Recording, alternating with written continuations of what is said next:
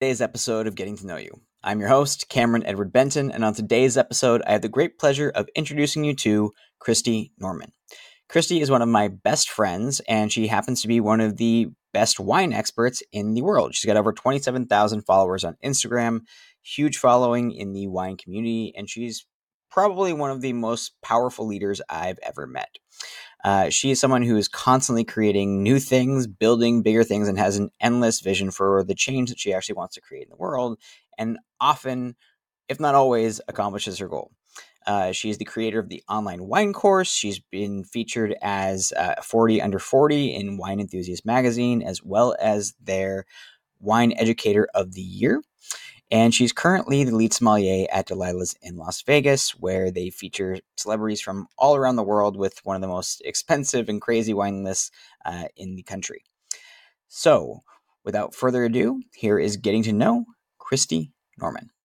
So, in today's show, we have Wine Enthusiast, Wine Educator of the Year, and 40 Under 40, President of the United Sommelier Foundation, creator of the online wine course, and currently runs the wine program at Delilah Las Vegas, my great friend, Cristie Norman. Cristie, how are you doing today? Hi, Cameron. I'm so happy to be with you today. I'm happy that you're here with me as well. So, Cristie, you are just an incredible person. I mean, you really, really are. You're one of my absolutely best friends. You're someone I absolutely adore. And we started working together at Spago back in 2017, I think it was. 2015. 2015. Oh my gosh, you're right. I always forget how long ago that was now. Yup. So that has been 7-8 years now. That's crazy. That's been so long. And you were 21 years old and you came into Spago kind of like a rocket ship. You were working for your bodybuilding competition at the time. And now you have just accomplished so much over these last 7 years, from starting a charity organization to running the wine program at Delilah to being Wine Educator of the Year, building up your Instagram following, selling T-shirts. You've done all these incredible things, and you're such a source of inspiration for me and joy for me to just get to witness you and be a part of that journey. And I'm curious. This is sort of just a very vague question, but like, where does all of that drive come from for you? I have no idea, to be honest. You showed me this book called The Secret Language of Birthdays. And do you remember the first time Yeah. I was at your house and he showed me my birthday on this page? And I didn't ever believe in zodiacs and stuff like that, but April 28th is my birthday. And it said how motivated and like crazy motivated these people are. And I don't know where it comes from. Like, I don't have anything to prove to anybody. I feel very happy and like fulfilled in my life, but it's just like, what's next? Like, there's always just like this thing, like, what else can I create? Like, how big can I go? Like, what can I, how many people can I impact? And I don't know why that is, but I've sort of believed in zodiacs ever since, and I have the book now. That's awesome. And I think it's really fun to I like to solve problems. I think that's really the root of it. I like to tackle tasks and learn different skills to be able to create whatever I'm trying to do. And it's like you just figure out, okay, here's one issue, and then you knock out that issue, and then what's next and what's next. And it's really fun for me. And I think I'm an entrepreneur at heart. I love it's like playing a game to me. And I just love it. So I think Awesome. that's why I don't know if I'm motivated, but I'm really I'm really inspired to do more, Yeah. With wanting to do more, what's next for you at this stage? Because you've already accomplished so much. You are fairly young. You have I feel like you could probably go anywhere and do anything. Like where do you want to go right now? Like what's your main focus? I'm learning about NFTs in that space. I think it's a really interesting concept that I'm personally exploring right now because I think that's really interesting. And I think it's going to take over the way that we live in a few decades. That's just my personal belief. I'm just learning about the technology and how it can be utilized. And it's really fascinating, like Hmm. learning about blockchain. So that's Hmm. cool. But that's just an interest. I'm not like well versed on that at all by any Yeah. means, but it's just something that's been piquing my interest lately. Right now, I'm running one of the biggest outlets in Las Vegas, and we're like doing record numbers for the hotel. We were the biggest wine outlet this year in 2022. And I am not sure.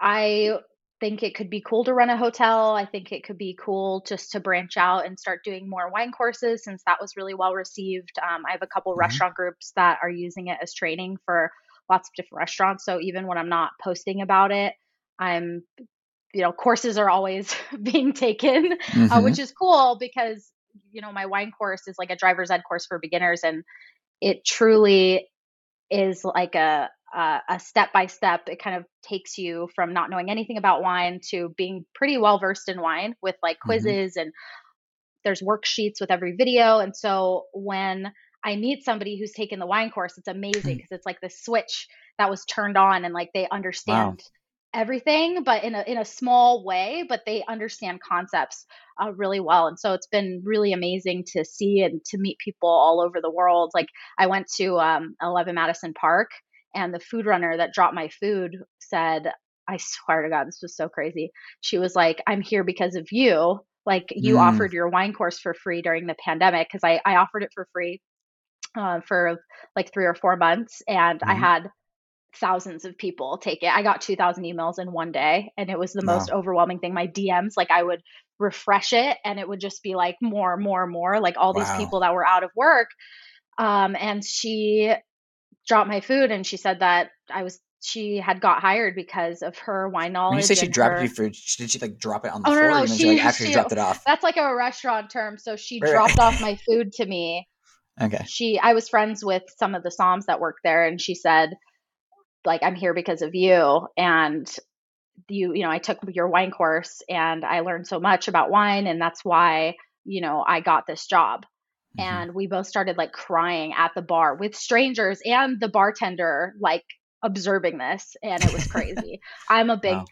you I cry in public quite Yeah. often when stuff like that happens. I just can't handle it. Like it was such a cool moment because, I was just sitting there giving. At first I did it really inefficiently where I sent out like thousands of promo codes that were unique, and I was sending them that way, and then I just started doing them in batches. Mm. And I told people that it expired after 2 weeks. It actually didn't.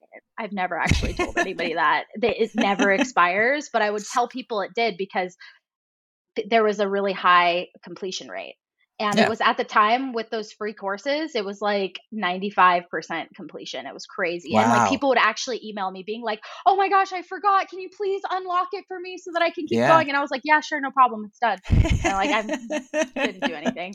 But, That's it was hilarious. really great to get people to actually finish because, the comprehensive exam was really difficult, and it like shuffles the questions and adds other Yeah. questions. And Yeah. so, you can't cheat, you actually have to do the work to pass Hmm. it. Yeah. So, yeah, that was really amazing because it was Mm. just so much work for me to do, and like managing like all these thousands of people. Cause like if I went back and did it again, I would create a separate email address. Like I would not. Mm. And I actually learned how to do a bunch of stuff during that time. Like I learned how to reply on Instagram. There's like these quick codes. So if you're Hmm. responding to the same type of message, like I made it so when you typed H, it filled out, it had like the form and all Oh, that stuff. So I would just press nice. H for everybody, and it was really great. But I had no, I was like, I'm really glad I'm not a celebrity with millions of followers because it was so overwhelming. Like I just totally had a breakdown Yeah. when that Yeah. happened. I only dropped it into like 5 hospitality groups online. It was a place in Chicago. There's one in New York. These were Facebook groups. And then on my personal, and it just like Yeah. grew like rapidly. It was crazy. So, how many people have taken the online wine course at this point? Probably about 20,000. That is amazing. Congratulations. Yeah. That's absolutely incredible. Yeah. I've had people take it in 40 countries, actually. 40 countries. They must all speak English, but when I would like ship pins all the time from my house, I Yeah. had it was so cool because I just had all of these countries that I was like, how? Hmm. And then I realized, okay, as long as you speak English, I guess you could do it. But it was pretty cool Yeah. just to see where all of the courses were going and who was taking it and stuff like that. It was amazing. Yeah. And for context for the audience, when you're talking about shipping pins, you mean like the little like sort of victory pin that they got once they completed the course? Yeah, so once you pass, there's a certificate and pin that you'll get. But obviously, Hmm. for the free ones, I didn't do that. I said like, no, you're not going to get me to ship pins for everybody, because that would Yeah. have just been too much. And I'm glad that I did that because it would have been That'd insane. been nuts. If people that really wanted to buy the pin, I made it available for like $10. That's cool. Yeah, so they could have it. Some people were like really obsessed with it, and so I made it available like one or two times, and it was crazy. We had like I Mm. sent hundreds of pins out. It was really, really, really cool. Wow. Wow. And so one of the things I wanted to ask about with the online course, because this is actually really fascinating. I don't know. Have you studied much about like success rates with online courses and stuff? No. Okay. So most online courses, when they're created, they have like a 95% of the people don't ever complete them, which is nuts because you're like, I actually have like a 90% completion rate, which is crazy. I wouldn't say 90% overall, okay? Right, right. I would not say 90% overall. I was saying specifically for those people that I sent that promo code to and I told Right. them that it cuz like those were Hmm. real people. It Yeah, wasn't yeah. like bots, right? Yeah, That were yeah. asking for a free code. Like these were humans that are like I'm not doing anything at the Right, right. time. But I have course completions. I don't know what the actual percentage is. I've never actually Hmm. looked, Yeah, but it's pretty high. I mean, I have so many people that have completed the course. It's kind of insane. that's And cool. it's not that long. I mean, it's like 3 hours if you put all of the videos together, but it's Hmm. in 16 different sections. Yeah, So there's like 4 or 5 videos in each section, like explaining a concept. And then there's a quiz at the end of the video. It's like a checkpoint. right. And then at the very end, there's the final exam. Got it. So Cool. Cool, cool, cool. Yeah, well, the reason that I brought that up and was curious about it is because one of the things you made me think of was it could be like a really good idea for people who create online courses, which are obviously a big thing, to maybe because a lot of them are created in such a way where it's like, oh, you buy the course and you have unlimited access to it. And while I think that that's like in thought is like a good idea, right? It creates that same problem of, well, I can complete it whenever, and so it like never gets done. Part of what you're making me think of is like I wonder if it would be more effective to create it so it's like if you bought a, I don't know, a 6 week course, say you have 8 weeks to complete it, and you get unlimited access to it, but only if you complete it within those 8 weeks, right? Like find some way of like, how do I get people to have this sort of like urgency to actually complete it? Because it's, I've thought about creating different online courses. I know a lot of people who create courses in the space. And I think it's one of the sort of dissatisfying aspects of it is like, well, I can create this thing and I have an intention of it helping people, but it, maybe doesn't in practicality. yeah, one of my mentors is a wine professor for UCLA. Mm-hmm. And when I was going over the course material with him, he said, what do they get at the end? And I said, I don't know. What do you mean? He's like, you got to give them something. And that's why I did the certificate and the pin. Mm-hmm. And, people hang it up on their walls and they send it to me. They send photos and stuff. It's Yeah. pretty amazing. It's pretty Yeah. amazing. That's great. That's super cool. I love that idea. Yeah, what did they get in the end? It's a big one. I was just at a storytelling workshop, and one of the things that they talked about there was the importance of when you're telling a story to have a payoff, right? So have well, what do you get in the end for essentially listening to it? It's like, why did I ramble about whatever story I did? So you get this point. Awesome. Well, I'm curious because you obviously you created the wine course out of in a really crazy time in your life, if I remember correctly. You had a lot going on, and you were accomplishing a lot of different things, and you were basically funneling, every ounce of money you had to go and create this thing. For people who are wanting to create their own, online course or do that type of thing, do you have any advice, any tips, any like pieces of wisdom that you gained from that process? Don't build custom like I did. What do you mean? So you can use different platforms to create online courses. Mm. I wanted things very, very particularly, and it cost me a lot of money, but it was worth it now. but it was incredibly expensive for the Mm, web maintenance. And like, you just need to have a really solid web team if you want something really custom, like I did. Like, for mm, instance, I didn't want people to be able to skip to different videos. I mm, only wanted, I wanted quiz music to play like while they were taking the quiz, and all my music was made by a DJ. That's an mm, EDM DJ, and he made it based on the playlist that I was listening to, and then also to carry through certain themes. So there's like difficult sections that have like music that puts you at ease, and mm, there's this music for the quizzes, and it's like a very gentle clock. It's hmm, very gentle, but if you listen to it, it's pretty cool how he did that. And I wanted all of these very custom features, and I didn't have a dev team at the beginning that was great at communicating with me. So I learned how to work with developers, and now I have like a really amazing team with a liaison that like really understands me and what I'm asking for. mm, And I also realized that people that are in the dev space, a lot of times like web dev specifically, they're programmers, right? So they are used to if this then that, mm. like methods of communication. And I think it's Right. made me a much more clear delegator and communicator, Hmm, because instead of writing a long sentence, I say, when this, then that, right? When someone mm, clicks on this, I want it to look like this, right? mm, And it was very difficult at the beginning. mhm. It was very, very difficult, but it takes trials and tribulations, and now it can go anywhere, right? Yeah. It was very challenging. Yeah. So when you say that it was difficult, was it specifically just the communication and adjusting to a different style of communication than you were used to at the time, or what was it that made it difficult? I didn't understand anything about web development. I had Mm, no idea what was needed, what to ask for, what things to look for in a developer. So we probably went through 5 or 6 people after we launched mm, just to be able to get to a place where everything is working. Because think about it, every 6 months there are plugins that get outdated. mm, There's constantly the threat of having cyber attacks. Like, it was so funny, on one of my, it was a form. It was so weird. It was on form that was like to get information about the course. Like, it wasn't our emails, but there was an outside like bot, because we didn't have like one of mm. those like robo, check that you're Like not a captcha robot. things? Yeah. CAPTCHA, there we go. That's what I was trying to say. So if you don't have one of those, then a random bot can start putting in random email addresses, because it wasn't ours. It was like an Oh, wow. external database. And then they were sending, and you get like a receipt email.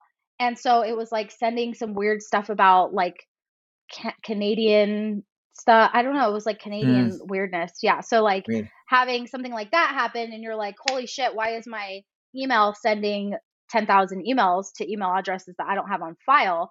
And then having to have a dev team that works quickly that to just like fix it, put a reCAPTCHA, and it's done. Right. Yeah. Yeah. But it's a process for sure. Yeah. And if somebody, and then I love this, when you have that many people using the course at the same time, you have somebody that's like, it's not working, and they're like freaking out, and then it's Mm. actually like their Wi-Fi, or it's like their device that, like, so this was my favorite thing. I had to change it. I had to change like the layout of the course, because people didn't scroll up, so they didn't see that all of the videos were there. And like that's a me problem, right? But Right. it was so funny, because there was like a bunch of people at the time that were like, "There's no videos," and I'm like, they're hitting me up on like every platform, like it's crazy. Like when people are ready to learn about wine, like they're ready right Yeah. now, and they Yeah. want it immediately. Like, if there's any issues, like I know about it on our team, and I'm very responsive. Like, I see everything, so it's not that hard. Yeah. But most people don't provide any information or a screenshot of anything either. So Yeah. it's like I have to go and guess what the F is happening. Yeah. And I just have to be like, team, please investigate. Just Yeah. pray that they figure it out. Right. Yeah. Yeah. No, I love that story of like, right, if just something as simple as just because you don't see it on the front page and think to scroll down, which might seem like an innate for you, Yeah, right? people are like freaking out, like losing Yeah. their mind, like Mhm. angry, like And when people are paying, like obviously you want to make sure that everything's working and functional and stuff. So Hmm. it was very stressful. It's a different type of stress because I couldn't fix it. Like everything I Yeah. had done in the past, it's like, if I'm creating something or, posting about something or Mm, whatever, like I'm in control of the content. Whereas like for web stuff, I am not in control of the content as much as I right. would like to pretend to be. I'm at the mercy of my dev team and how good they Yeah. are. Yeah. And that's like sort of a great lesson from like a leadership standpoint, right? Of like, when you are expanding, like you're not going to be in control of all these different little pieces, right? So it's like being able to be like, hey, there's this thing, and like being able to sort of be that in between person that can then communicate to the developer to then fix that as quickly as possible and make sure they even understand what the issue is and everything. Yes. Yeah. If there is an issue, because sometimes people believe that there are issues that don't exist. Which probably gives you some more patience with like IT people, I'm sure, because I know that there's been several times for myself where I'm like, oh, there's this issue with this thing. I'm like, no, I tried doing that thing, and then I go do it again, and I'm like, no, it was just me being dumb. Yes, Yeah. precisely. Very cool. Well, I think that's a great jumping off point to this other question that I want to ask you about, which is I think you've had this great ability to, for lack of a better word, to create something out of nothing uh, over and over again.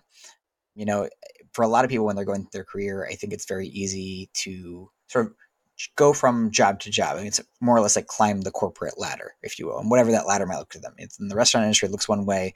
Then marketing agencies, it looks a different way. But for you, you have always done this thing where it's like you find the right people, you have an idea, and then you find a way to like make it happen. Whether it's the online wine course, whether it's the wine tasting group that's in LA, or the United Foundation, United Sommelier Foundation. I'll say that one more correctly for you this time. I Like you was have this coaching amazing, him on how to yeah, say that. yeah. I got reprimanded earlier, so I had to make sure I did it right this time. It wasn't a reprimand. I just wanted to make you feel comfortable. It's Got it. uncomfortable to say the word sommelier. Like some people feel like really insecure about it. So That's fair. I did work in restaurants for a while though. I used to say that's sommelier true. That's true. a That's fair true. amount of times. I know it's been a while, but I am so there. So yeah, I'm curious. Like when you, maybe I should just ask a really vague question. Like how do you do it? Like how do you create something out of nothing? Well, maybe 6, 7 years ago, Cameron Edward Benton called me and said, "What do you really want to do? And does that make you happy?" And for those of you who don't know, Cameron is who I consider like my angel of my life because he was the first person to ever ask me what I really wanted to do and what value that brought to my life, and he listened. And he enrolled me into a couple different programs now that really got to uncover the trauma that I stuffed away so that I was able to deal with it and become a happier, fulfilled person who goes after their dreams, and really identify what happiness is for me instead of the idea of happiness that I thought I should have. And so I think that's part of it. I I have done a lot of things now that the muscle of blind confidence just kind of works. And I think I'm a pretty logical person. I'm authentic to people, so when I'm requesting support, I'm not beating around the bush. I'm saying I need support, and I know that out of the pool of 300 wine professionals or so that I have personally touched in my career, either as a mentor or a friend, an acquaintance, as an employee, as, whatever, I trust that at least 10 people would show up for me at any given time for any project that I have, right? No matter how big or small. And I think when you make people feel seen and feel like they matter and that they make a difference, they want to be involved no matter what it is. And it's like, really being grounded in what the vision is that I'm trying to create. It's like when I started my tasting group, it wasn't to start a tasting group. A tasting group is something that you get to do as a wine professional. And it's not just like sitting around and drinking, it's studying a very specific skill called blind tasting, in which, imagine like you just walk into a room, and this is the exam for some of the higher sommelier certifications. A bunch of different certifications do this, almost all. And you have wines that are pre poured in the glass, white and red, and you have to determine what the variety is, the vintage, so the year of the wine that the wine was made, the where it comes from, the country, the region. Like, you have to be able to logically deduce and accurately deduce what is in the glass in front of you without any help. And it's a very, very specific skill. And I didn't go into it thinking, oh, well, it'd be cool to have a little tasting group. I was like, no, I'm dreaming of a world that everyone can be part of this amazing tasting group. You split the cost of wine, so it's lower cost. I'll invite amazing mentors and masters to come every single month so that we have like a rotating mentorship. Because a lot of times what happens is you get a group of your peers together and you're all arguing and you're not really learning anything from one another because you're all just regurgitating the same things. So it's like, Yeah. how could I create this mechanism so that I have amazing mentors coming to mentor every month, and you're getting this like brand new set of brain power, from a different region of the country. They have different descriptors when they're talking about wine. They have different philosophies. They have different tips for exams, stuff like that. And, be able to create this amazing vision. And people said, yes, of course. When I created the charity, when I co-founded it with Chris Blanchard, who's a master somm, you know, we didn't just think, oh, let's just do something to help. It was like, okay, let's give out $1 million. And we've done that in grants. Like, we've raised 1.5 mil and given out 1.3. Like, as soon as it went in, it went out. And at the beginning, we didn't have enough money. When the pandemic hit and all the wine professionals lost their job, everyone was getting laid off, and the somms were really the first thing to go. Because when you have a restaurant, you need a server, you need a busser, you need a dishwasher, but you don't need a sommelier. And we felt that sommeliers in the restaurant were the most vulnerable, but our funding also extended to other, different types of jobs, essentially, Yeah. in the wine space that are sommeliers. But it was really incredible, because once we shared, and I have a great platform in the wine industry. I'd consider myself a very micro influencer in the regular space, but in the wine space, I feel like I have a lot of genuine connections that are also fortified by the internet. And so, when we share things that are important to me and to the community and stuff like that, I feel like I've attracted a lot of people that are very like-minded and are happy to amplify that message. So we have a really big megaphone, if that makes sense. Yeah. And, we need to support and strengthen the sommelier community, because there's a lot of things that, there's a lot of things that the wine industry hasn't had. And I'll give you a quick example. There are tons of scholarships and trips opportunities for somms to like go and travel to a region, but there wasn't a single organization that I ever knew of that would give you $500 for gas, right? Or like, if your restaurant burned down, to pay your rent. Yeah. Like, we do that. And Hmm. that didn't exist. And actually, when the pandemic hit, I had applied for funding from every like restaurant workers relief fund, like every single one, but there was nothing specifically earmarked for the wine community. And we Hmm. spend thousands and thousands of dollars to own our craft, and a lot of them are Yeah. paid as like servers are, or less, Right. right? It's Right. not like at Spago, I was making a lot less than the servers at the time, Right. and Hmm. it's not like that I was complaining. I had an amazing experience, but just in terms of like the importance of wine professionals, you know, we just wanted to create something that could support and strengthen the community, that was not an educational resource about wine, because Hmm. there's plenty of wine books and there's plenty of scholarships that you can go on and stuff like that, and lots of trips. And not that I'm not grateful for the trips that I have been given or the Hmm. scholarships that I have received, but it's just like, we're whole and complete people. Hmm. And we're not just fact reading machines. Yeah. What about Yeah. leadership? What about personal development? What about financial literacy?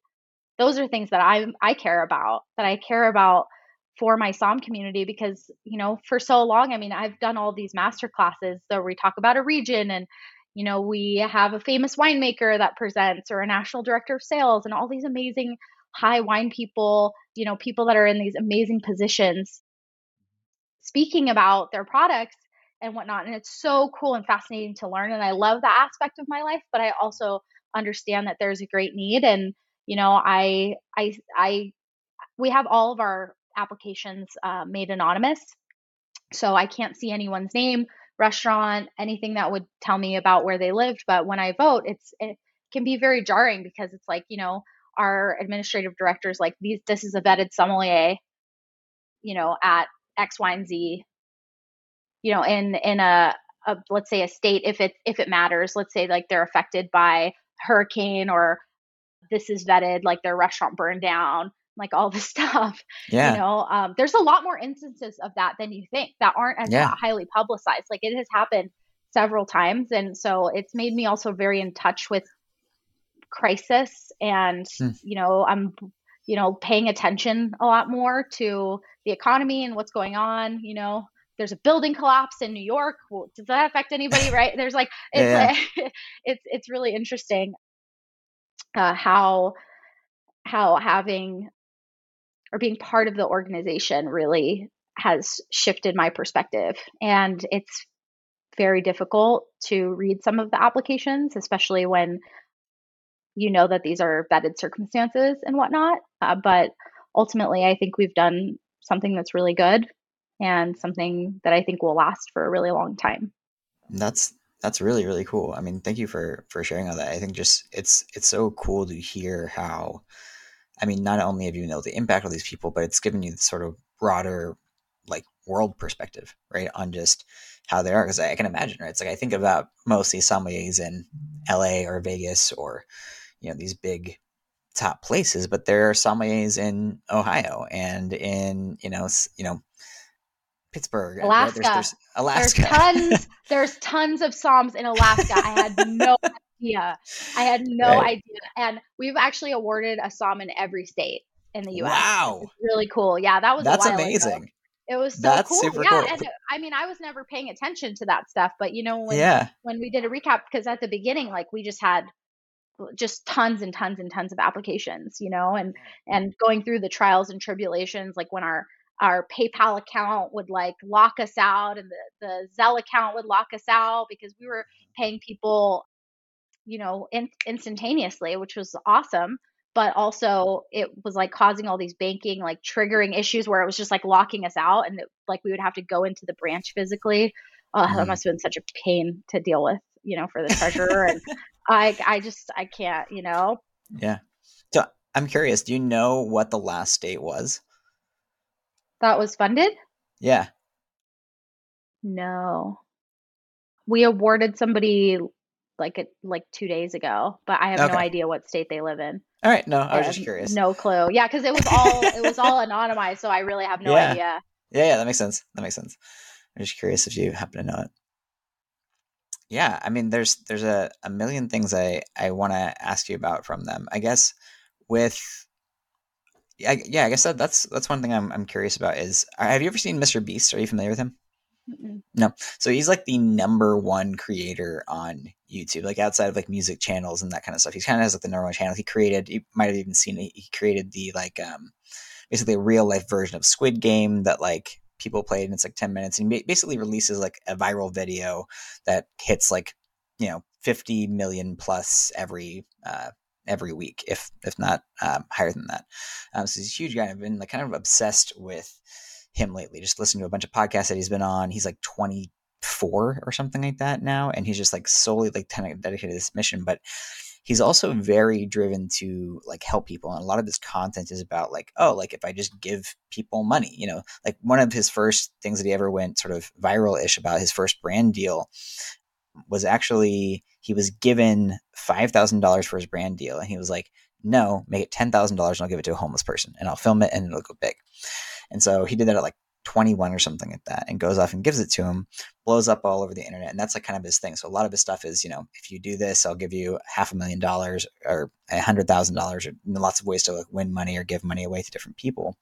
And he released a recent video that was just a day or two ago that was curing, let's see if I can get the number right. It was either 20,000 or 2,000. I think it's 20,000 people of blindness in like a day. And it's like seeing the kind of stuff that you do, I'm like inspired more and more about this idea of really being able to help people directly. Because I think to your point with the sommeliers, and I think there's a lot of organizations, and by organizations I didn't mean just like a single business, but sort of like collectives of cultures, where it's like we do these scholarship things, these things that are kind of designed to help these higher level things, but we're not taking care of people at these like base levels, right? It's like we can have a scholarship for higher learning, but people just don't have enough money for food, or don't have enough money for housing, or these basic kind of needs. And it's a lot of his work and the work that you're doing has brought my eyes and my attention to that kind of thing, where I think there's so much more that we can be doing to help people at this base level. And while I love, Elon Musk sort of shooting for Mars and, in his own way, I don't know, it's brought me to a lot more groundedness to the sense of, I guess, the sort of immediate and current needs of actual people in this actual moment, rather than always striving for something to be bigger and greater. Does that make sense? Yeah, but I mean, you could go even further down, right? In terms of like, well, you're not actually helping the people on the ground. What if, Mm. just giving $500 means nothing? Actually, there was someone who is like pretty prominent on the internet. They were extremely angry at our organization because during when New Orleans you know, had the hurricane and it was devastated, we opened up funding for the hurricane, and we were paying people virtually so that, let's say that someone had to evacuate from their home, maybe the money would help them get a hotel or something like that. And we had funds that were instantaneously transferred. But this person, said, well, why aren't you guys funneling money towards a mutual aid agency and stuff like that, right? So it's like there's always two sides of the coin. And I think, like, on the one hand, I think scholarships are an amazing thing, right? Like, not bashing any of the scholarship programs that there are. It's just that in terms of like types of support, we just didn't have anything that was earmarked for the community. And I think, it's something I think about all the time, and are we really helping people? I think in a lot of cases we are. In certain situations, it's like, someone's mom just passed away, and they got behind on bills because they were paying so many Ubers to the hospital, right? And then they just got behind or whatever. Having situations, like that, I think that, what am I trying to say? Like, I think there should be different types of organizations to touch people in different ways, right? That's what I'm trying to say. Like, there's, mutual aid and crisis organizations that are like boots on the ground, and then there's, other levels. But what that person didn't understand is that we couldn't legally just donate our money that we received as a 501(c)(3) and just give it to people that are on the ground donating food. Like, we can't do that legally, Mm. right? And Right. some people don't understand that, right? Yeah. Some people don't understand, like, that there are rules on what you could do, right? And Yeah. I've really gotten woken up to the different laws for, nonprofits, and what's allowed and what's not. And it's an entire different universe that I was not used to. And I think, we've done a really good job navigating all of those things, but it has come with challenges, and I think that person honestly was the only person I've ever known that's been upset at us over anything. And I just thought it was funny because it was like, we're not an organization that like hands out food, like, flies there and, passes out emergency kits. Like, that's not what we do. And it wouldn't be fair to the people who have donated or legal, I think, to actually do that, right? Yeah. To do something different than what you said. Hmm. That makes sense. Are there are there places or ways that you're hoping to give, let's say, differently or give more with United Sommelier Foundation, and just being able to? Is there a way that you're wanting to expand that further from where it is right now? Yeah, well, we're actually teeing up a really large scholarship program around our core values. So I don't want to announce what those things are yet, but there's some really, really big brands that have committed or they're trying to get the funds to have a scholarship program that's not based on how much you know. It's not based on what you're learning. So for instance, like I'll share this one example because this is probably my favorite one, but there's an innovation scholarship, that we're talking about. And like, how cool would it be to win an award and also win some money for how you're revolutionizing the wine industry? We have never put focus on people that are creating in the industry. It's always been about people who are doing the thing where it's like, oh, I'm running a wine program that has 3,000 selections. Like, that's cool. But like, I'm also really interested in the person who is like trapping CO2 emissions that are emitted during the winemaking process and turning it into electricity or something, right? Like, Yeah, yeah, I'm yeah. That's a interested great in point. that. How cool is that, right? And so I think Hmm. it will be really cool because it'll also, I think, give people an avenue to be unique and be different. you know, when I was coming up, I felt like, it was not good to be an influencer or, have a social media presence. It was very, very conservative, I will say. Hmm. The industry was very conservative. I was somebody who was like very controversial at the time because I would like post pictures of myself in a dress and show my legs, and like that was really offensive to people in the industry. It's very conservative, Wow. and I Yeah. get it. And people have been afraid to branch out, and I've had so many women, I can't even tell you, like message me and say like, hey, like I'm sharing these videos of me roller skating because I was inspired by you. And I was like, wow, like that's so cool. Like, do you feel comfortable as a person, like in your 40s or 50s, let's say, like feeling comfortable sharing your joy, which like nobody felt like they could share their joy a long time ago. And I was always like, fuck it, like, I'm just going to make an embarrassing rap video Yeah. where I'm wearing pleather and eating Oh my gosh, I caviar, totally and forgot about that whole that thing. you're in that video. It's my I favorite video. forgot about Oh that. I am my in that. gosh. Yeah, I hope you link Uh, that video somehow on this I podcast will. so people can I'll have watch. to. Yeah, I'll Yeah, definitely have to link it. Cameron has a cameo in my first ever rap music video, Oh which my I just gosh. wanted to be like over the top in every sense. I just wrote this rap in an hour. It took like an hour, and then I sent it to my DJ friend, and he was like, re-recorded at 130 BPM, and I was like, okay, cool, or whatever it was. And he just sent it back, and he's like, yeah, can you do like the little Migos thing where you're like, yeah, like I said random things.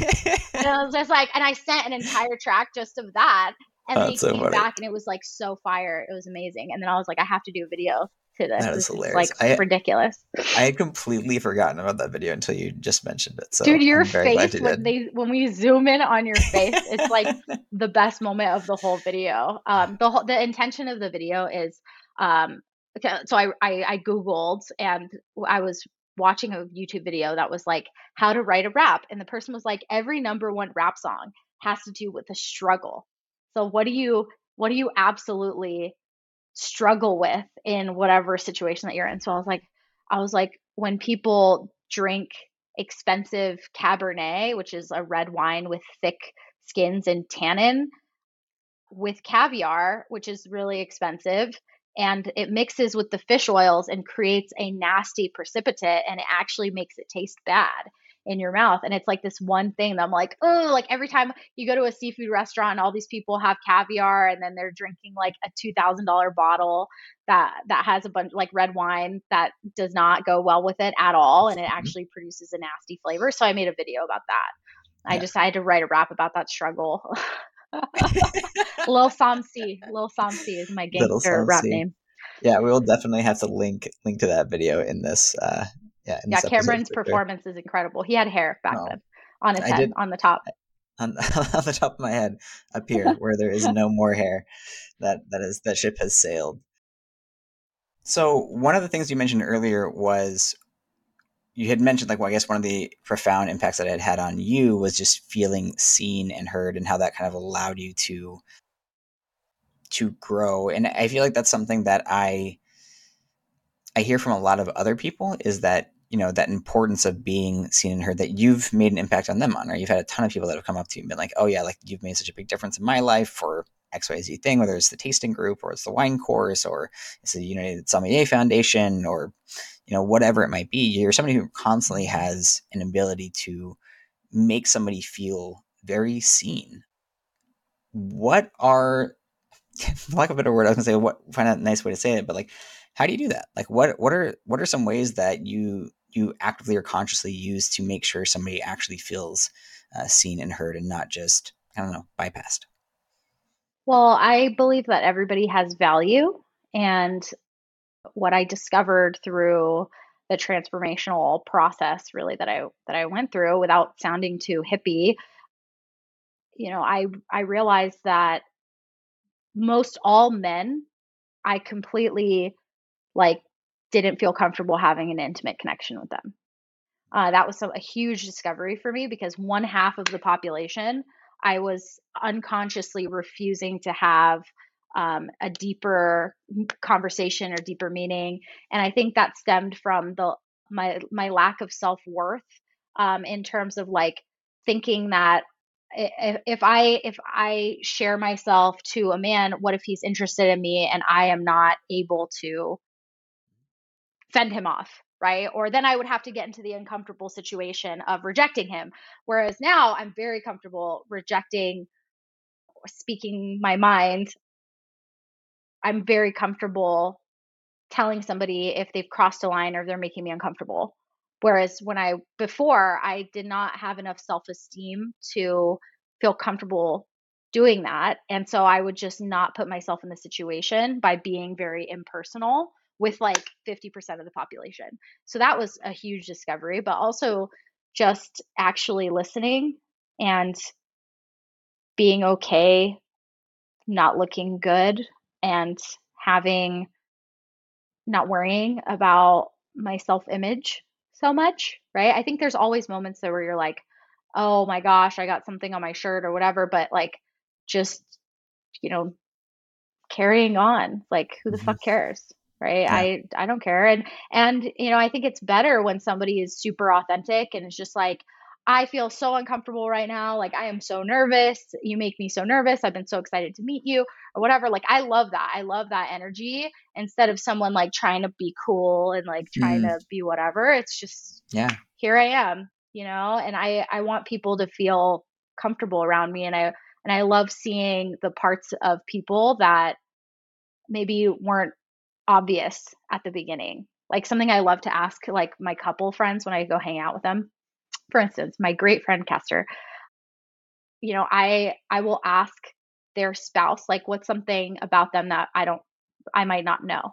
Mm, And I learned that my friend flies simulator airplanes, and like would fly like long distances and be like, "Oh, I'm going to Narita this morning." It's like, and he like actually could land a plane, if like it's like a pilot testing simulator grade, where he could actually do it. Like, it has all the little things. And so really discovering things about people, about what they're passionate about, what they like. I feel like that makes me feel seen when people are curious about more than just what's on the surface. yeah. I don't know. Does that answer your question? Yeah. Yeah. Totally. I mean, from what I heard, it's right. It's you're being curious about somebody, right? And like being genuinely curious about someone, and willing to listen, and also breaking past the, for lack of a better word, the bullshit, right? That initial image, that covering that we often wear to feel protected. And honestly, it was, I think, one of the things that I admired, and still admire most about you when I think about you at Spago. In any of these sort of fine dining establishments, it can often feel like it's easy to, you have to put on some sort of a front, right? Because there's a way things are, especially if you go to more older school restaurants. There's this kind of wall, this way that things are done. And I think you always had this great ability to not care. and to be authentic and be yourself in these different ways that allowed you to actually create all these other connections that you're talking about, right? Because you weren't worried about like impressing somebody or not impressing somebody or doing things. Not that you wouldn't care. It's like, oh, that's a VIP. I got to take care of them and, know who somebody is to like do the right thing by them and, build the relationship. But to say at the end of the day, you're going to show up authentically and let the cards where they lie. And I think it's been such an inspiring part of yourself. Is that something you've always to a certain degree had, or is that something you developed consciously over time? No, it was definitely something that like was worked on in great detail because when you're doing these leadership programs, as Cameron, you know very well since you've gone through some of the same programs, Mm-hmm. you don't get to hide. You can't hide, and it's so much easier to like say what you mean the first time instead of like getting hounded by the person or whatever. It's just like being direct and being really focused and like and specific. Mm-hmm. I think people are afraid to be specific sometimes because they don't want things to fail. But I'm like I like to call myself like a shift master where, if something doesn't work, like you just try something else and you're like, okay, Yeah. off that's not going to work. So like, how do we get there? Okay, let's try this way. Oh, that's not going to work. Right. And you just figure it out and you just start pivoting over and over. And, it takes a lot of I think being authentic all the time just makes life easier. Because if I had to wear a mask based on every single person in relationship like I used to, like it's exhausting. It's like, oh, I have to be like the perfect, employee or whatever, or friend, or I have to be this perfect girlfriend or whatever. Like that's just tiring. It's just like such emotional energy. And anytime I feel like a person wants me to be a certain way and like they admonish me for like my isms, I Mm-hmm. like get myself out of that. I Hmm. don't want to spend time with that person. And it's nothing personal. It's just like I'm not whatever you made up in your mind, and like you're going to see this, and if you're not cool with this, then I'm Hmm. gonna go, you know? Yeah. And that's, I don't know, I think that's been a lot easier just in general because I'm already tired from all the stuff that I'm doing. Why do I want my relationships to make me tired? You know? That's a great point. Yeah. You're already I'm quite the doing busy so much person. stuff. Like, I'm not gonna Yeah. like coddle you or like, I mean, I think like, you can be nice to somebody and you can give feedback in a way that, they will be receptive to. But if somebody's gonna, have emotional outbursts or something as a friend or as a partner or whatever, like I'm just not Hmm. into any of that, you Yeah. know. Yeah. No, for sure. What what are qualities that you look for in when how do I say this? What are qualities that you look for in like what am I trying to say? What are qualities that you look for in mentors or in people who are leading you, right? Because I think you're such a person who is always giving and leading in so many different ways. Yet I know that you've also, had the opportunity to learn from really great people and be under people and being a great leader and as I would say vocal as you are, it can be I would say challenging to be in a situation where it's like you don't have great leadership. And it's like, oh God, I got to deal with this guy. So what are the qualities that you continue to look for in people that you're working for, working with? That's a tough one. I think that I try and learn from as many people as possible, even if they're bad examples. Hmm. So when you're talking about like people I seek out to be a mentor, I mean, it's usually when they have a skill set that I just don't have at all. And I just really want to learn. Like, for instance, last February, I said I was feeling really bored at work. And so the executive wine director said, well, do you want to learn from me? And so we've had a coaching session together, like almost every other week. Sometimes we Hmm. skip, but like that's been really interesting just to learn about something that's much bigger than myself, in a big organization and just like understanding how the wheels turn. Hmm. That's unique. But I think also a mentor that is open to different ways of of things getting done. Someone who cares. I think caring is the most important thing. I always joked with my old boss at Spago how he was never a good mentor to me, and I wanted him to like teach me stuff. And like now, looking back, I actually talked to him on the phone recently, and I was like, you taught me a lot of stuff about relationships and how to deal with people. And now I Mm, understand why you were talking to all these suppliers for like what seemed like forever. Like I just like I needed you for something and you were just talking and talking. mm-hmm, And now I understand like what the key to the industry and relationships is, and like being mm, your word, and say if you don't like something, just say it, like, hey, it's not for me. Don't like string people along, right? Like all mm-hmm, of those were such important lessons. And you know I think mentor mentee relationships are so important, but they're also, they change. They change, and that's okay. And there's people who I used to consider mentors that, will always still be my mentors in some way, but they're not the people that I'm actively like learning from anymore. And I think the more mentors that you have, the better. So even if they suck at a lot of things, it's like, okay, like I won't do that. Like that would be mm, cool, you yeah, know? yeah, I think it's really amazing. And I think it's really cool too to manage up and to look at the people above you and give them feedback too, because they know that you're coming from the right place. Like someone who's given to you wholeheartedly and given you all these tools to succeed, and they're telling you something's not working. Like, mm-hmm, most of my mentors have been like, wow, thank you, you know? yeah, yeah. I think that's a huge one that you're catching on, and something that I've noticed within good organizations and one in organizations that are maybe not run so well is that ability, is that not even that ability to receive feedback from people who are quote unquote like below you, right? But to actively even seek it out and absorb it and have that as a part of the culture. And what I see is, especially as like companies become larger and larger, and this is not all the time, it's just that this is a problem of size as a whole, right? Is like as you get further and further away from the people on the ground level, it makes it harder for that feedback to reach up to the top.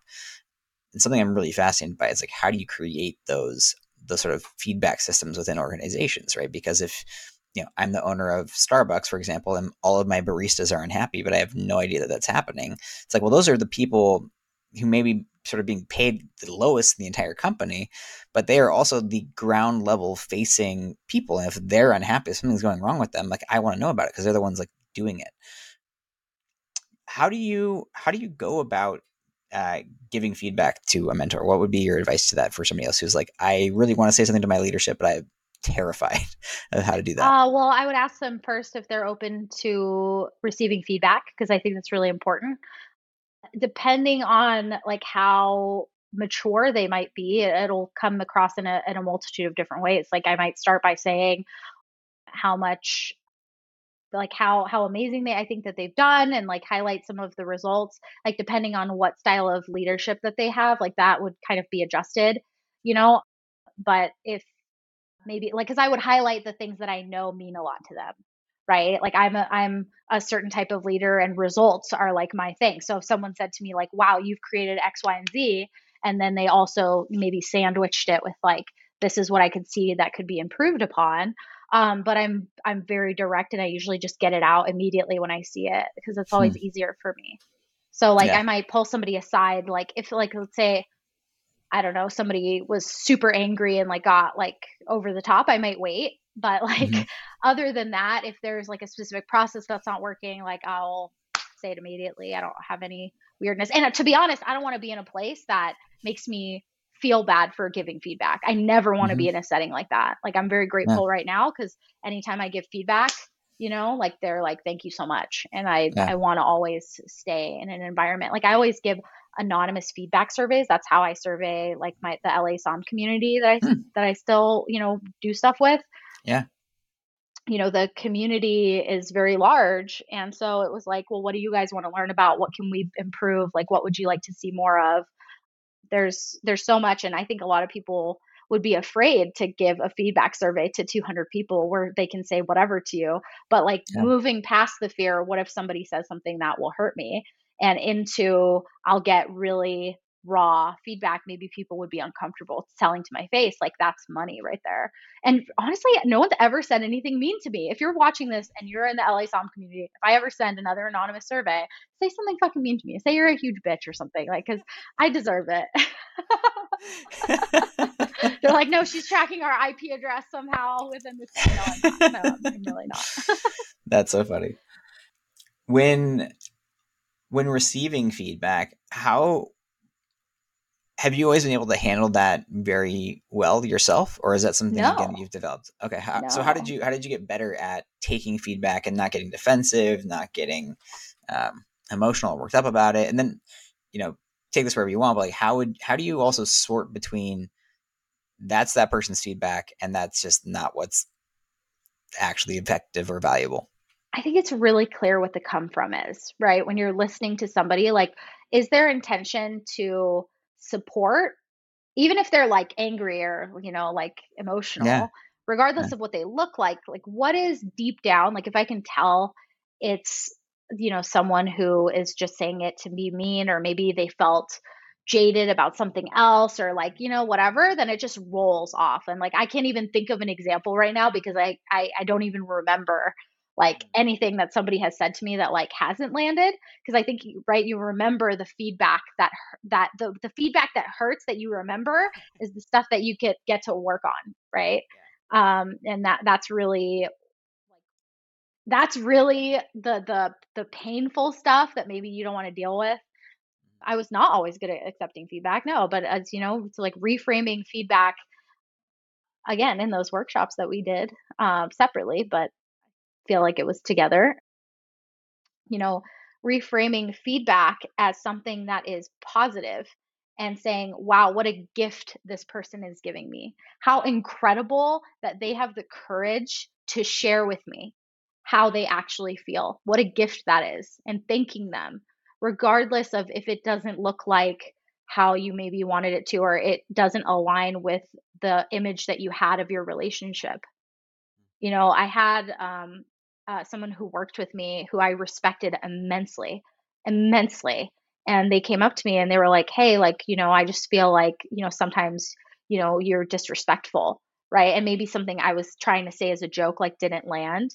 And I thanked them. Like, I felt so terrible that I made them feel that way. And I was so appreciative that they gave me the feedback so that I could correct it, and I guess my intention wasn't coming across to them, and I thought it was being jovial, right? But it wasn't being taken that way. And I was like, okay, amazing. Like, then I can adjust for maybe other people that I don't know super, super well, right? I think as a leader, you're always going to mess things up every once in a while, and it's your job to fix it. Like, you're going to do something that's going to upset somebody, and sometimes everyone's going to hate you all at the same time, and that's okay. And that's just, it is what it is. It's like, if you're not going to listen to your people, the people that are working with you or the people that are around you, and if you're not going to give them what they're asking for because you see a bigger vision, you have to enroll them into that vision, or be okay with everybody being angry at you. Yeah, you know yeah, it's okay yeah. if you're not willing to do the work to get them to understand, or they're not going to understand regardless of what it is, and they don't like change. It's okay, and you just get to deal with it, and people always move on. you Hmm. know Yeah, they always yeah. move on.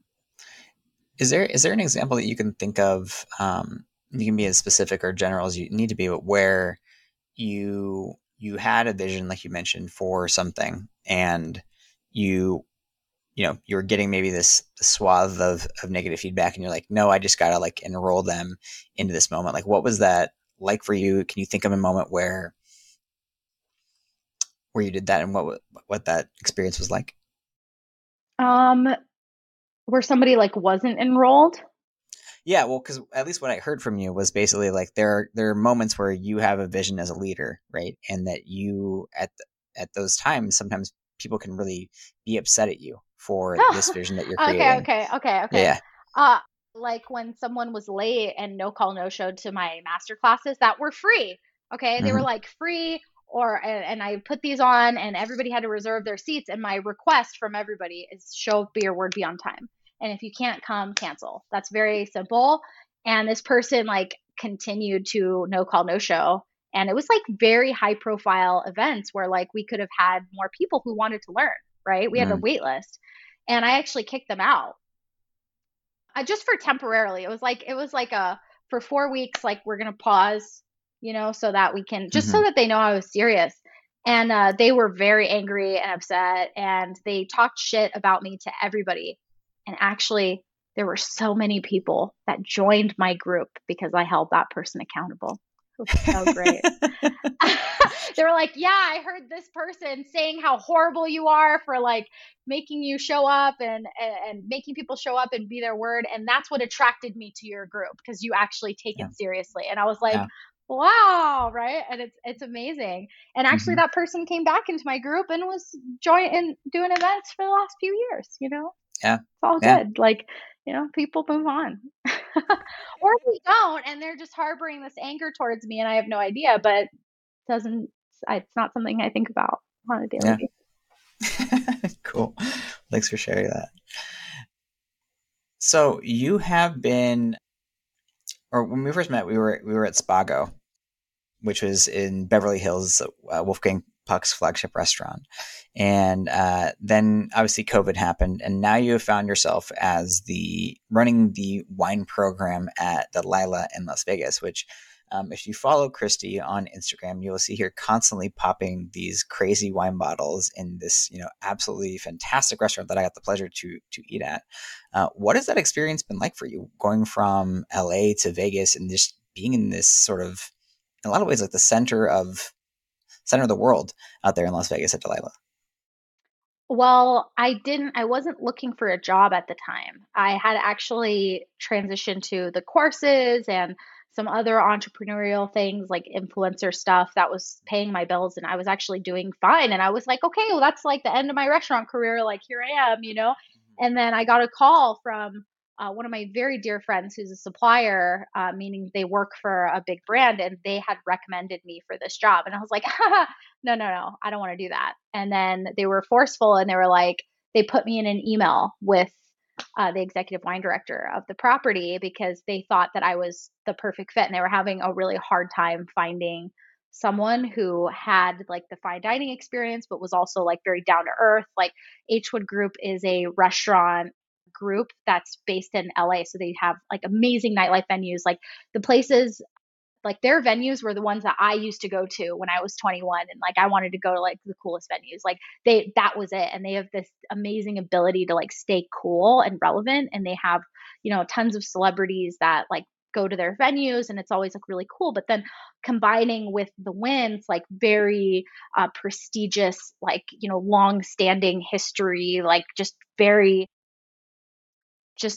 wonderful in every way. Like the win is so incredibly detailed, and they care so much about the employees and like just the way that they operate. It's like a very tight ship. So, and they have, very, very wealthy people that go there. So combining this like fine dining but nightclub-ish aspect that doesn't go until 5 in the morning but will go like pretty late.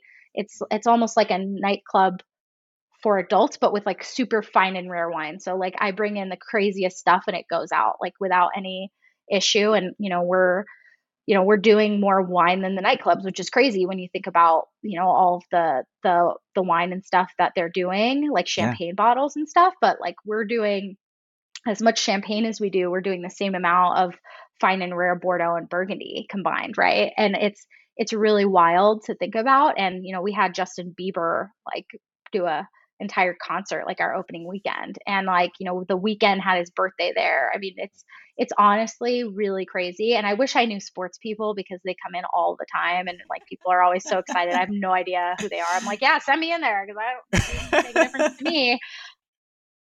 But it's been a really wonderful experience. And I never knew that I could do it, and I didn't know. I mean, we do a lot more than Spago Beverly Hills. Spago Beverly Hills had an incredible inventory. It's like this giant museum almost of all this stuff. Whereas like in Vegas, as soon as you buy it, you sell it. So like I had an 85 Sassicaia, we sold it within 2 weeks. We have 61 Lafitte, it was sold in like 2 weeks, right? And it's sure just like how does this even happen? It's like a vacuum for high end wine, but you have the most wealthy and influential people that go to Vegas once or twice a year, right? I mean, there's always like a conference or there's something going on. I mean, just the most diverse amount of conferences I've ever seen. Like, did you know Mhm. that World of Concrete is a thing? And all I the did different not. concrete industries, I had no idea. Huge convention that just happened Hmm. here. Wow. SHOT Show, which is like the arms dealers and stuff. Like, I mean, every industry that you Wow. can think of, there's a convention in Vegas, and Wow. it's so cool to see such a diverse and dynamic like group of people, coming through all the time. And then Yeah. also just people going to spend a bunch of money. I think like when people go to Vegas, they expect to spend money. At Mm. least if you're planning Yeah. correctly, like you should, know. And it really rules the city. Mm. It's amazing. Yeah. And I never thought that I would take this job. And I actually hadn't seen the room. If you haven't been to Delilah, it is the most beautiful space I've ever been in my whole life. It costs like $24 million. It's Jesus. so beautiful. And I had never even seen the room before I moved. And that was so crazy to like walk in and experience the gorgeousness of the venue. Like I couldn't breathe. That's how beautiful it was. Like, especially during the day too, that, guests don't get to see because we're open in the evenings, but the how everything shimmers, and the marbling outside has sparkles in it, and it was just like so overwhelming. It was crazy, and I'm super grateful to run the wine program. I think it's a lot of fun. My team is amazing. They're incredible. One of my somms, he worked at 11 Madison Park in the Modern as a head somm. And that's in Like, New York, right? yeah, yeah. I mean, it's like super high end restaurants. Like, he's been a wine director since I was in ninth grade, and he just wants to like pop bottles and make a ton of money, and Mm. we all help each other. And I'm not like their manager in any sense. Like, they teach me more than I teach them, but I'm Mm. really good at the computer stuff and all the admin and doing Mm. all the annoying stuff that they don't want to do. Eh, And so that I works. have all like everything. Like, the average age of my sommelier team is like 42, and without me, and I'm 28 and have been doing this the least amount of time of all of them. But they are incredible. They're like assassins. Like, one of the guys that works with me, his name's Georgie, and he's like Bulgarian, and his wife actually won the lottery to come to America. And Wow. they were boyfriend and girlfriend, and so they had 2 weeks to decide whether or not they were going to get married. And he married her, and they have like a Wow. bunch of kids now. It's so cool. So he has this like Bulgarian accent. He looks like a spy, like just like very like his suits are like slim fit and like perfect. And Georgie just walks up to this table, and like he just sells like $10,000 bottles to them, and I'm like, Jeez. how? Like, how? You know what I mean? Yeah. I don't know if it's the accent or it's like everything, but he was at Robuchon for like 8 years, which is like the really, really nice restaurant that's owned by MGM. And so he was there for 8 years. And then Frank was at L'Atelier, and he was at Wally's working with like tons and tons of different wines. But they've all like run programs and, been like in my spot. Oh, can you hear me? Yeah, I can hear you. Can you hear me? Okay. It said that lost connection for a second. I'm good. They've all been in my shoes before, and so they know how things should be done. And it's Mm. wonderful to have a team of leaders. And I love that they're all way better than me, and Hmm. I just like bring the ammo. That's kind of how I feel. I'm like the little person that's like running with the little cart back Yeah. and forth. Yeah. Can you talk about that a little bit more? I would love to hear. I know that was a vague question. Um, I would love to hear you talk more about uh, the importance of leading from the bottom, because I think so often people think of leadership as like, oh, that's my boss. That is the leader, right? There's that person up there. And I think something that you've done so well, and I think both of us would agree is so important, is like, regardless of where you are, right? It's leadership is sort of like a way of being. It's a way that you act and how you live, how you go about your job, and it's key regardless of like sort of your status in the hierarchy where you're at. So what is your question? So my question is like, yeah, I would love. What is my question? 'Cause I think I just answered it for myself. But my question is for people who are, I would say, employees who are not at some sort of a quote unquote leadership level. What would be your recommendation to them for like leading from the bottom? Well, I believe we're always managing up, right? We're always managing up. So it's like whenever you're talking to your peers or people who can't do anything to fix problems, you're just bitching. So we're always managing up. It's like, are we griping up? Are we, communicating? I love when people give feedback. I think that's like the most important thing for me, is having people around that are not afraid to stand up to you and tell you what they think, or when they think I'm wrong. And also, like, my way of being is to adjust if they're right. Right. I mean, there's a lot of times where it's like someone had a better idea and it's like, okay, let's do it that way. Great. And Yeah. like that's the type of environment that I want to be in. And, not, there's a lot of teams that don't operate that way, right? Where you feel like uncomfortable, sharing, and it might just be a you problem. Maybe they would take it just fine, but you made up in your head that they wouldn't be okay with it. But I would say test the waters and give some feedback. Give feedback often, regularly, and encourage that and say thank you. And I think as, a leader, really listening to them and fighting for their needs, when they have them, which aren't very, it's not very often that they like really need something, right? And doing everything that you can and going anywhere and everywhere to make it possible, and like banging down doors and finding out rules and all that stuff. It's just like showing the effort that you care and that you value them. I think that's, what creates an actual team and not just like a boss and employees, right? I mean, you want to be in an environment where everyone feels like they matter and they have a contribution in your space, and that that they're worthy, Yeah. right? And Yeah. and as a person who is a lot younger than my team, like, I listen to them for everything. And, they guide me on every decision that I make. I tell all the distributors, like, sorry, I have to discuss with my team before making any commitments, right? Because they matter, and what they want to sell and what they want to do and how they want things structured. There's certain things that, like, I have a vision of something, like I want to carry a certain wine because it's a very popular wine. Maybe they don't want to sell it because, or they don't want to have it available because they think that, they'll just order something else or whatever. Like, small we have not, they're not even like disagreements, they're just like different philosophies. Like, everybody has a different philosophy on how a wine list should be structured, and I have my vision, and however they want to fit into that, I'm very flexible with the vision. But there's certain things where I'm like, this is the way I think that we should do it. And I'm glad that I did, because I stuck to my guns when I moved here, and I, put the racks up and put this, created the entire organization and how it works, and like had to convince people in the hotel to work extra hours, just to make my stuff possible. And we did. And now we're like a rocket ship.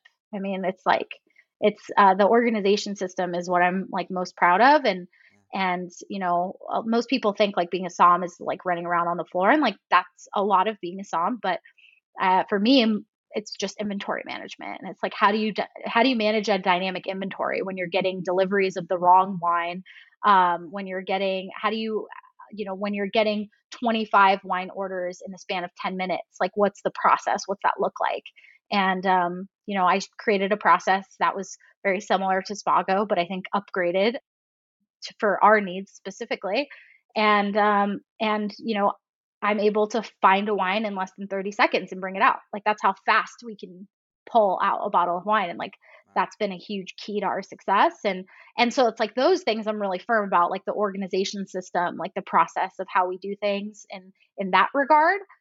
But in terms of the contents of like what we're bringing on, like selling and stuff, like totally flexible. And, I think we all want to be part of like building something together. And I think it's much more meaningful and enriching to do it side by side, instead of like one person talking down to everybody. Like, I would be the worst situation for me to be in.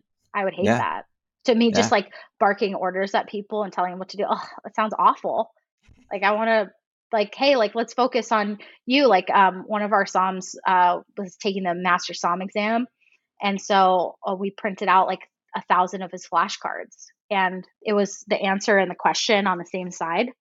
And so, like, in service, like while he's like decanting a wine, like we would whisper in his ear, like, what's the minimum must weight of Pinot Gris and sauce, or something like we would like whisper these like very high level wine questions that honestly like meant nothing to me, because like I don't use any of that esoteric information. But it was like, but it mattered to him. And like those are some fun things, I don't know, that we that I like to do is ask them like, hey, what do you want to do in 5 years? Like, what do you want to learn about? Like, do you want to take over this? Like, how can I support you with this? Like, letting people like own their space and like not micromanaging what they do. Like Georgie, my Bulgarian Som, who's so handsome and amazing. I fucking love him. He's great. It's just, but he's like so organized and methodical about everything that he does. And he took over the events. So like, we have to order, tons of cases for these events on these specific days. And like, there's always new events coming up. So it's like, you have to be really on top of it. And after like 1 week, I like never looked at another event email again because he's like so on top of it. And I think it's just like when you leave people alone and let people do their thing, like they just own it. And now we're like, our event business is like so, it just like crushes it because he like really owns it. And I love to see that. And that makes me excited. Yeah. Yeah. Makes Yeah. me, because I used to get to do it at the beginning and it was all by myself, and like what a shitty job I did, in Mm, comparison, where he's like tailoring each one to each client and like utilizing things that we need to focus on or we have a lot of, right? Like just having a point person, like just doing that. It's almost like an artistic way of doing mm, things, right? I think yeah. there's always like a bit of artistry in organizations. And actually that's one of the wins Mm, core, like it's one of the ways of being that they want you to do it. mm, It's like being artistic in whatever mm, way, whether it's like, folding, mm, folding a towel if you're in housekeeping, or, managing a wine list or whatever. There's a sort of artistry to everything that we mm. do. That's really cool. Yeah, that was going to be the question I want to jump into anyway. That you had mentioned that the win, and it sounds like this really has sort of trickled down into you, and you've always led with a lot of leadership and heart and that kind of thing, and you can tell with the type of the team that you've built and the way that you all interact, and you said that feeling of feeling cared for both for yourself, but how your team feels and that everybody feels a part of it. Like I loved when you said that, when sort of a producer comes to you with a decision, like you're going to go back to your team, right, and bring them to the fold, and that's key because ultimately all of them are selling the wine as much, if not more, than you are, right? So actually being like, hey, yeah, what do you guys actually think? Which is something that often is so missed. And I'm really curious because you mentioned how good the Wins culture is, and they are a large organization. Like that is not a small hotel. A lot of places can't create a good culture within a restaurant, much or less, thousands and thousands of people that are leading over across like multiple hotels and restaurants and businesses, etc. Like in your experience, what are the things that the Win is doing right that helps that really trickle down from the top all the way down to you guys? Okay, I'm going to tell the story. So we had a new president. This was last year. And he started sending what he called a we shift. It's like a pre-shift, like what before you go into service in a restaurant, you'll get a pre-shift with like the managers and you talk about like important things or whatever the focus is for that day. And this new president that started sent a daily we shift email to everyone that has a win email address. And he would talk about different concepts, having fun at work. Like, are you having fun at work? Like, what are you doing to make your environment better? See something, say something. He would talk about like your own personal fulfillment and joy, and just like a lot of emotionally intelligent pieces of information that I never saw being discussed in the workplace ever. Hmm, I mean, he was talking about like, are you choosing to be happy today? Like, hmm. it's your choice. Like, go out. And it was like a long message that you can tell that he wrote it personally. And so Wow. after like a week or two, I actually responded to him and I said, thank you so much for doing these. Like, this is so wonderful. I hope, they just thank you for this. It's really wonderful. I hope to meet you soon. And he responded. He sent this email to like 10,000 people. He Wow. responded in like 5 minutes. And he said, hi, Cristie, I would love to come meet you sometime soon. And then he came to my restaurant that day. And my managers are like, the president, Mr. Goldbrands, is asking for you. And so I like run over and he's like, hi, Cristie, I wanted to like come meet you. And I was like, what? Like I was like shocked. Like I was so confused. And then get this. And then a week later, he comes back and was like, Cristie, I saw that amazing article where they featured you in Las Vegas Weekly. I had no idea about your charity. I would love to connect you with Monica, who's like our head of charitable giving and stuff. And they supported me in getting my charity as one of our the partners that, and you have to go through like a global compliance check. It took like 16 Wow. weeks. And Jeez. he supported me in doing that. Like I knew that it was a thing, but it was really cool to get like a personal invitation like, oh, we'd love for Yeah. your charity to be a partner with the Win so that, they can do an employee match. They actually do $50,000 a year employee match. Yeah, so if I donated X amount to the charity Right. or to they would match it essentially, which is like Wow. really cool. Yeah. That's amazing. And yeah. And so, that was just like one example. I think, obviously choosing people who care and, and, creating an environment in which like the superstars are acknowledged. Like they have this like stars program that's really cool, and like they put you up on like a billboard at work for like, it's like rotating for like an entire like month, so people like see your face on screen on this like camera and stuff, and people like come up to you and recognize you as like a star. Like, Oh, that's they so really funny. do a lot to like acknowledge their employees. They actually this year they gave everyone a gift and a $200 gift card, every single employee. And because I was like, what is everybody talking about? And they're like, oh, yeah, like go pick up your gift for the holidays. I was like, what are you talking about? And, but it's not even just that. I mean, it's just like the way that, they care about everybody. Like it's just it's like everyone that I work with, all the executives are like so kind and like open to feedback, open to suggestions. Like everyone is really positive, and it's an awesome place. And I was not used to working in a super corporate environment, but I learned that being in a corporate environment could also be fun. And you don't have to be, and there's definitely executives who are not like quiet wallflowers, right? It's like seeing people that are just as loud and obnoxious as I am sometimes, and seeing how they can also succeed was like, oh wow, that's really cool. And I've also learned a lot of patience, because sometimes things just don't move as fast, right? In like big organizations. So like, expanding our cellar took almost 9 months total, right? And it's like we built a whole another cellar and added a library ladder, did all this stuff, but it just takes a long time because you have all these different departments that you got to coordinate with. You know what I mean?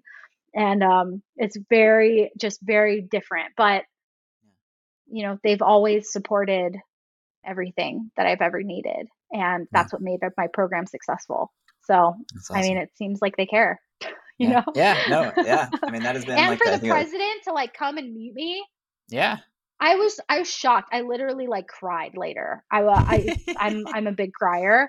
It was Yeah. amazing. It was so wonderful that somebody like actually listened at the Hmm. very top and like responded. I can't Yeah. even respond to emails in like 5 minutes. That's I'm like, wow, I aspire to be like that. Wow. Yeah, I find that I've seen that to be fairly true with a lot of really high-end people that I've met is like a lot of times they are just way better at responding to texts and emails than I would have ever imagined. I'm like, I'm really bad at this. How are you responding back to me this quickly? It's pretty funny. I guess as a kind of as since we're nearing the end of the podcast, I'm curious with the Win. You mentioned the sort of what was the value? Like, do everything as artistry, or have everything be art? Oh yeah, it's like doing everything with like a sense of artistry. It's like Yeah, it's not like art. It's yeah, but the doing way everything that with a you. sense of artistry. Mhm. Yeah. Are there any other values that you see the Win has that is maybe unique to them, or maybe it's not, but that's something that they really embody that allows the Win to be effective in the way that it is? Yeah, I mean, I don't think this is one of their core values, but just being innovative. I mean, they're Mm, always open to changing. They're always renovating things and switching things up, and they're not afraid to change something. And mm, that's what I really appreciate, because no matter what, they're open to doing the work to make something better. And mhm. I really appreciate that. about everything that they do. It's really wonderful to work there.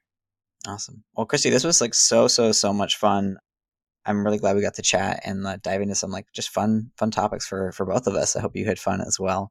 Thank you for having me. I love you, Yeah, Cameron. I love you too. Where can people find out more about you? On Instagram, Cristie Norman _ Som. Sure Cameron will link it. Or We will. I don't really use Twitter. Don't you really use Facebook? So Instagram's really the best spot. Or theonlinewinecourse.com. You can take my wine course and learn about wine. Yep, which is a great beginner if you want to get into the wine industry. If you're just curious about wine, it's a great place to go. So awesome, Cristie. Thank you so much. I'll have a great rest of your day. Thank you, Cameron. Thank you so much for listening to this episode of Getting to Know You. If you enjoyed listening to this episode as much as I did in making it for you, please consider leaving a 5-star review on Apple, Spotify, or wherever you get your podcast. It would really help the show out. Additionally, if you'd like to stay in touch, consider following me on Instagram at Cam Edward Benton. That's Cam, CamEdwardBenton on Instagram and YouTube if you want to follow the show on there as well. Once again, thank you from the bottom of my heart for listening, for taking the time, for being curious. It means the absolute world to me. So thank you from the bottom of my heart.